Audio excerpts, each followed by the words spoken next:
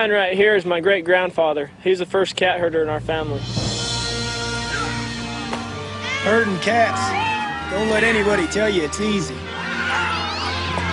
Anybody can herd cattle. Holding together 10,000 half-wild short hairs, well, that's another thing altogether. Being a cat herder is probably about the toughest thing I think I've ever done. I got this one this morning, right here, and if you look at his face, it's just ripped to shreds, you know? You see the movies, you hear the stories,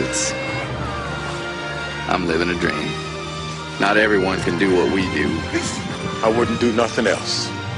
It ain't an easy job, but when you bring a herd into town and you ain't lost a one of them, ain't a feeling like it in the world.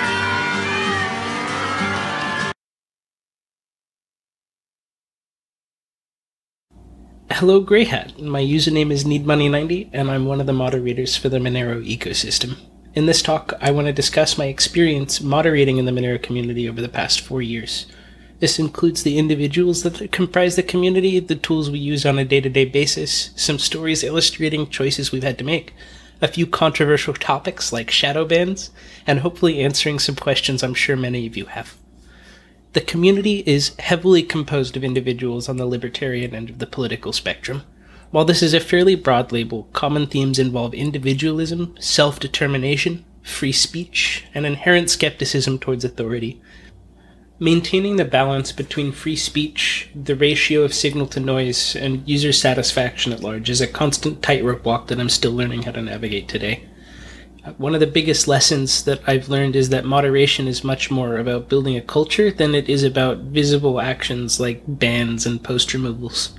And you accomplish this partly by acting the way you want your users to act, and partly through setting and evolving your moderation policy to reflect the desires of your community, and the community that you want to eventually appear. When you have the wrong policies, you'll push the people that you want away, whereas the right policies attract them. Our ecosystem has a culture that's distinct from most of the rest of the cryptocurrency space. For the most part, it's comprised of people who are either using Monero or developing for the protocol, as opposed to speculators and traders. One question that I imagine people are asking is who gets to make the rules in an environment with a heavy focus on decentralization? And the short answer is whoever gets there first. Most popular discussion platforms have a namespace, so think a room, a channel, a subreddit, that assigns ownership to the first person who requests it. That person effectively has the keys to the castle. They, and they alone, have the sole authority to decide the rules or delegate that authority to other moderators. The long answer takes the community itself into consideration. Discussion platforms are nothing without participants. In a way, a sort of social consensus process is constantly occurring. When rules are enforced, either through comment and post removal, bans, or otherwise, the user often doesn't just disappear. They actively seek out or create places that accept them. It's a cliche at this point, but if you don't like the way one of those forums is moderated, you can always create your own. Our ecosystem is like a series of islands, and the core ecosystem has many bridges between those islands. If you feel strongly enough about changing the way things are done, and you can attract enough people to your platform, that platform becomes a part of the Monero community, whether the other platforms like it or not. Despite the need for an individual to take the head mod role, the people in that position on our various channels have, for the most part, abdicated their power in favor of a flat moderation hierarchy. On a day-to-day basis, no consultation is really needed for routine moderation like spam control, but when a potentially controversial action is going to be made, we discuss how we feel about the issue and vote on the outcome. This can either be a majority vote or unanimous, depending on what's being discussed. If the decision is going to have larger ramifications, we ask the community for their opinion, and this serves two purposes. It gives us some insight into how the demographics have shifted over time, since people are constantly coming and leaving, and it also gives us a data point that we can reference in the future when questioned as to why the rules are the way that they are. A recent example of this happening was on the XMR Trader subreddit, which ironically has historically been populated primarily by non-traders who just want to talk about the price. In the past, pictures of charts with lines on them, otherwise known as technical analysis or TA, were seen as spammy and not worth keeping on the front page. We've had a rule for nearly 4 years now that requires people post their TA in the sticky daily thread.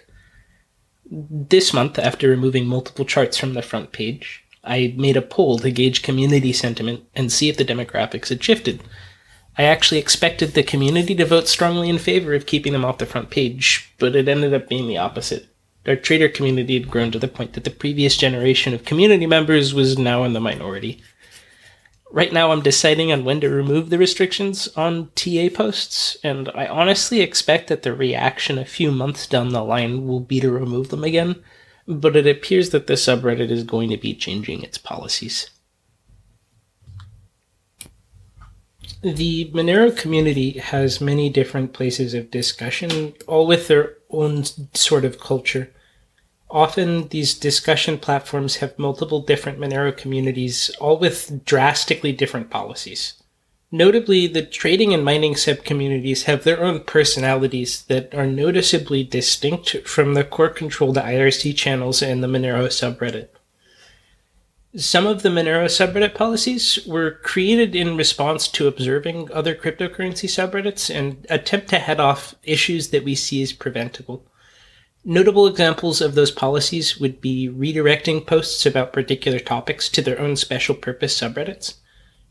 Memes and shitposts go to Moonero, doom and gloom goes on Doomero, price talk in general gets moved to XMR Trader, and support threads are redirected to Monero support.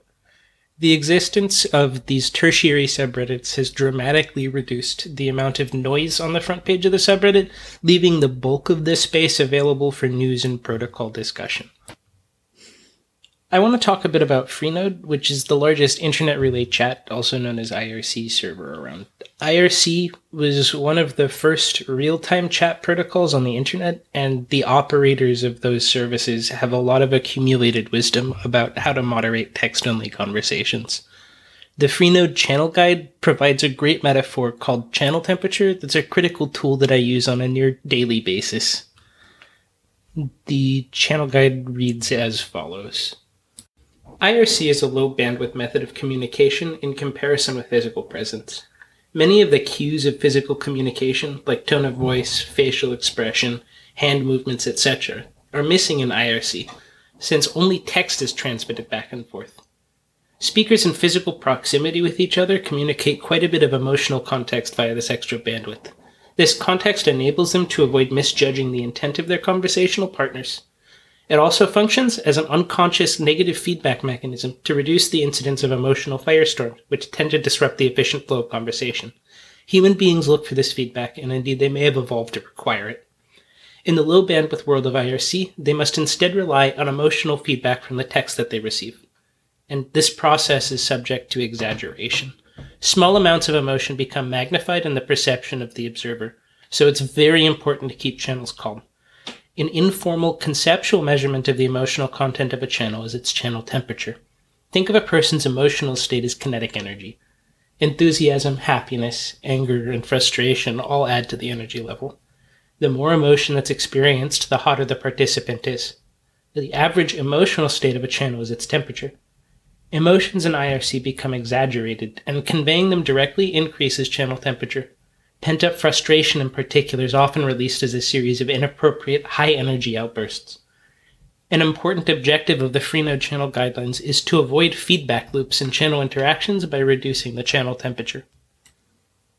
Temperature is a very relatable way of looking at social interactions, in my opinion, and usually the moderators will stay out of respectful conversation that may not strictly be on topic, but it isn't hot. When there are occasions where discussion does get hot, we intervene either by defusing the situation if it's possible, or either removing or locking the thread if it's not. Another more controversial tool that moderators use is called a shadow ban. Regular bans inform users and prevent them from posting on a forum, and in this case it's a subreddit. Shadow bans are different. They don't inform the user, but they allow them to continue posting while their comments are silently removed and placed in a moderation queue. One use of shadow bans is to allow moderators to isolate problematic users, like people who are providing significant amounts of unnecessary heat in the channel, for a future review before making a final judgment on how to handle their case. Another use is when the forum is under active attack by people attempting to evade the filter for whatever reason, advertisement being a big one. If the alt accounts were informed that their presence was noticed, they would quickly move to another username and continue. On the Monero subreddit, I would describe my moderation as fairly lazy. I like to automate things when I see patterns. Other moderators like DeBrun are willing to brute force their way through every single thread every single day, and I do not understand how they're able to do it. He's an absolute machine. My contributions have primarily revolved around identifying different keywords that people use when they're referring to particular issues and using those keywords to redirect threads to the places that they need to go. By doing this, I've significantly reduced the amount of effort that's required to moderate the subreddit. Automod does most of the work in moving things to places that they actually need to go. This keeps the other moderators happy so that they're actually able to continue doing their jobs without burnout.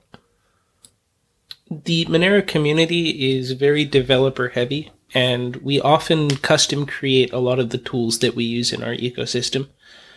One thing that's being worked on at the moment is a support bot for the Monero support subreddit.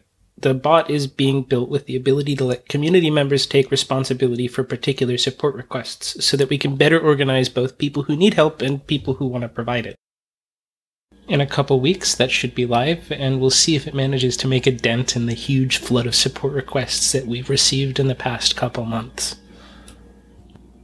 One question that gets asked occasionally is how people become moderators. Other than being the original creator of a channel, the process is generally pretty opaque.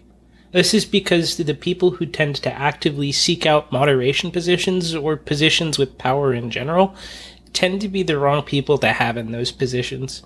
For our channels in particular, when we get lucky enough to find an individual who both understands the existing culture and actively contacts us when they see issues they want dealt with, we'll often extend an invitation.